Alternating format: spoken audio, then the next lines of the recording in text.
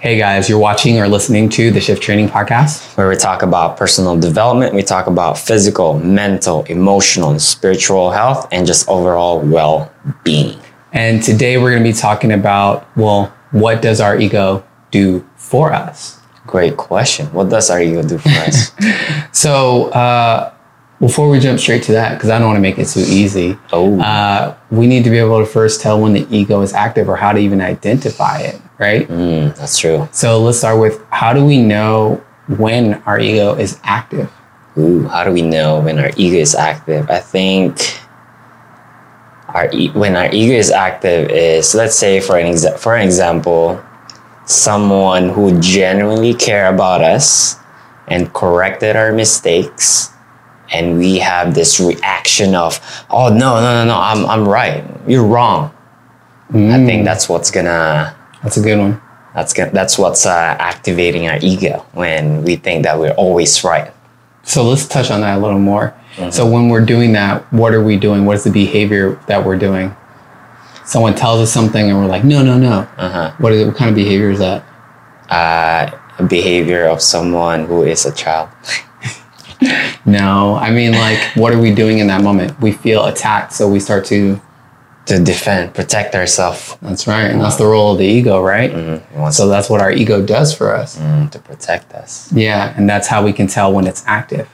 When there's not a actual threat, like physical harm to your life threat. You know? Yeah.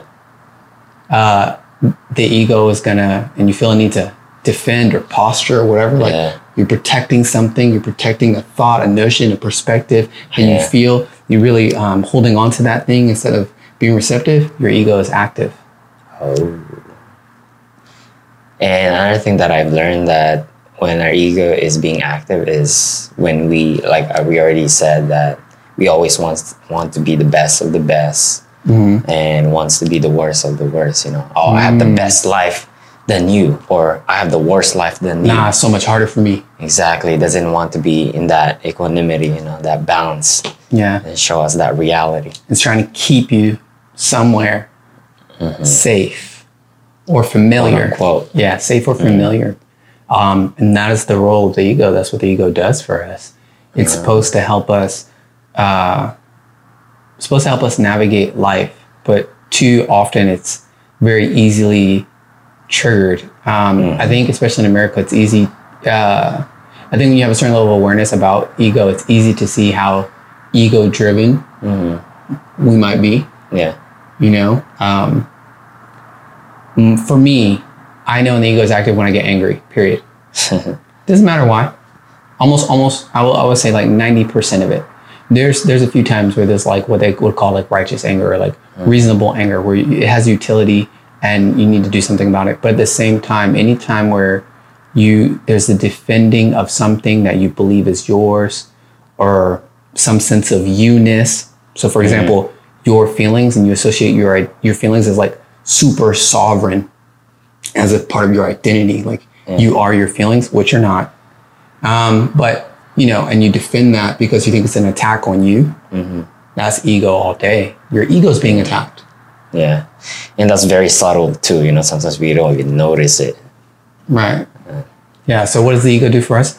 So far, we've discovered that the ego is meant to defend us or help us maintain some sense of safety or security.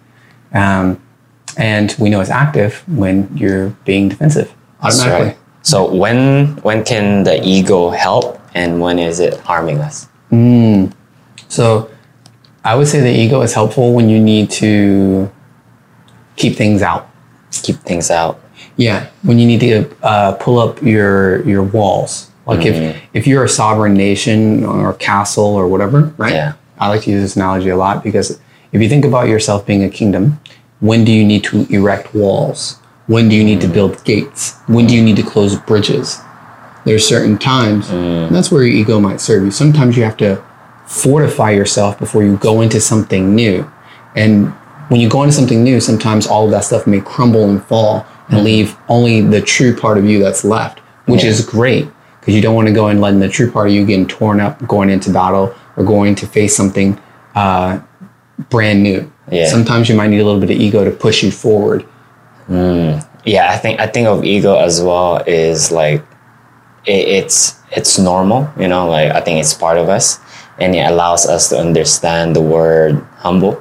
You know, it's the same with sadness. People think that sadness shouldn't be there, but we wouldn't understand what happiness is without sadness. So same with ego. Without ego, we wouldn't know what's humbleness. I do think there is some dichotomies there. But see, when we start talking about that, I go, I don't know though. Because remember the theory of constructed emotion. So if we never had that word sadness, like some cultures don't have that, would we classify it as something else? And would we not have sadness but still have joy? Still no. It seems too hard because all the cultures kind of already exist. Yeah. It would be really hard to tell without having like a totally new culture emerge from like birth and them only knowing certain words. Like it would take generations to really be able to even test it. But anyways, that was sidebar. So yeah, that's how we can tell when ego is helpful to us. You can utilize it and it serves its purpose sometimes. But when is it harming us? I'm going to say it harms us more than helps us. Yeah. Now, I say this because I subscribe to a growth mindset and I am a strong advocate for growth and joy and continue to move forward and taking your lumps and your whoopings and getting your lessons and learning and continuing to expand and testing the limits of your being. Like I'm a strong advocate of that. So for me, anytime the ego wants to pop up and say, no, stay smaller, shrink, compress, condense, don't move forward, stop, defend, all that, I go, nah, that's, to me, I go, I'm being weak right now. I'm stopping myself from going further. I want to reach my full potential. I want to go as far as I can. So if you have a goal, if you really want to improve, I would say allowing your ego to steer that or pop up is going to slow down or hinder your improvement. And in some cases, if you let it steer all the time, I would say it's going to stop you from improving because growth is painful and the ego does not want you to experience pain. That's right. It wants to stay in the comfort zone. Nice and safe, cozy. So how can we improve our relationship with our ego? I think by understanding some of these things that we just talked about, like understanding what is the role of our ego, being able to identify when it's active, knowing its function or role and learning how to utilize that. So knowing when it's time to say, all right, we're going to let the ego act up a little bit, or knowing when it's time to be like, okay, no, we'll get, be quiet. Like they say in Luca, silencio, Bruno. You got to tell the ego, shut up. Luca, not Lucas. Luca, thank you. Got to tell him, shh, we're not having that. You know? I totally agree. I think that, as we mentioned earlier, that ego is part of us, you know, that it's normal, you know, as long as we are aware, we're not oblivious about it. Because if you're oblivious about it, then we are cutting ourselves short from achieving our highest potential. And the way I think of it is that our ego is this monkey mind, wants that short-term instant gratification. And let's say our intelligence, as we can call it, as our savior, is the one that's gonna save us from our ego. You know, I think we need to educate our mind or our intelligence per se with knowledge, insights, and depth. You know. So an example of that, our mind or our ego is saying that, if our goal is to lose weight, we need to eat more junk food or those fatty food or those candy, the sugar food. But that's the ego, you know, it wants that instant gratification. But the savior, the intelligence, is the voice that we hear inside that, you know, we have a goal. You know, if you eat that, then how are we going to achieve the goal? You know, but there's still balance, you know, you can't just go to the extreme of like, okay, I'm gonna restrict myself the whole entire 6 months or so. 75 hard. Exactly. You know, there's still. But yeah, I think that, you know, I think we just have to have knowledge. So what I mean by knowledge is like, as an example, let's say a parent, you know, raising a kid, you know, how can I raise a better kid? You need to ask a question. And with the insight, you know, like you can learn from other people's books or mistakes, you know, asking people. And with the depth of that, and the depth is asking yourself why. Why do you want a kid? Is it because you want to raise a kid that will change the world with full of compassion, understanding, and all that, you know? Or is it to kind of fulfill something that you didn't take care of in your own life? I think a good example for what you're just talking about in regards to like, how can I be a better parent is a better question, really. Not how can I better raise my kid, but it's how can I be a better parent? I think that one of the things that I've noticed is very common sometimes is, you know, being defensive. Like, oh, this is my kid. Don't tell me what to do with my kid. Like you own the child. That's some ego right there. First off, I'm going to say this for all the kids. They're their own sovereign being.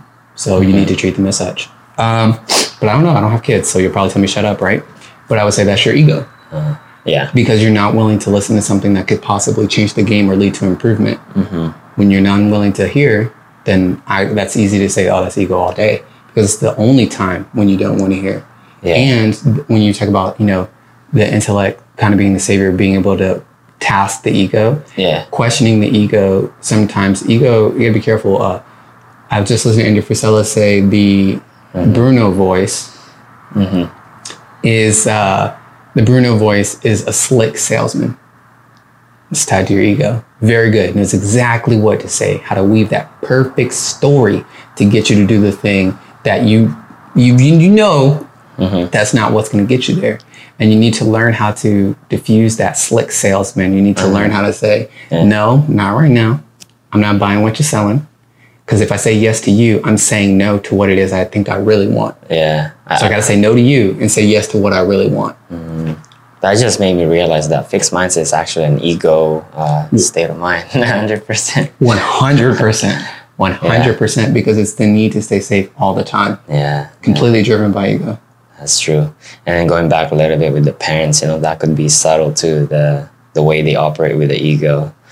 Let's say sometimes the parents...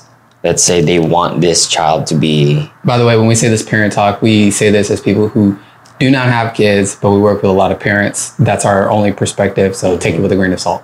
Exactly. Well, as I was saying earlier, is that when parents want their child to be a certain way, like follow this career or whatever, some of that, sometimes they want their child to do that because they did not accomplish that on their own. Right. So they kind of like... You're trying to see somebody else do it. Yeah. So that's kind of like an ego thing too, would you say? 100%. Yeah. Yep. So guys, remember, the way to improve your relationship with your ego is, one, you need to have awareness. You need to know what are some of those things that cause your ego to pop up. Where are you extra defensive? Where are those sensitive places? Those sensitive places need healing. Okay. So that's going to help you a lot with that. Acknowledging that the ego is not you. You are not your ego. That is not your full identity. So I think knowing that it is one voice at the table that, you know, makes decisions in your life. If you're an executive, you've got various members around the table. The ego is one member, is not the whole team. Yeah. It's not the whole being.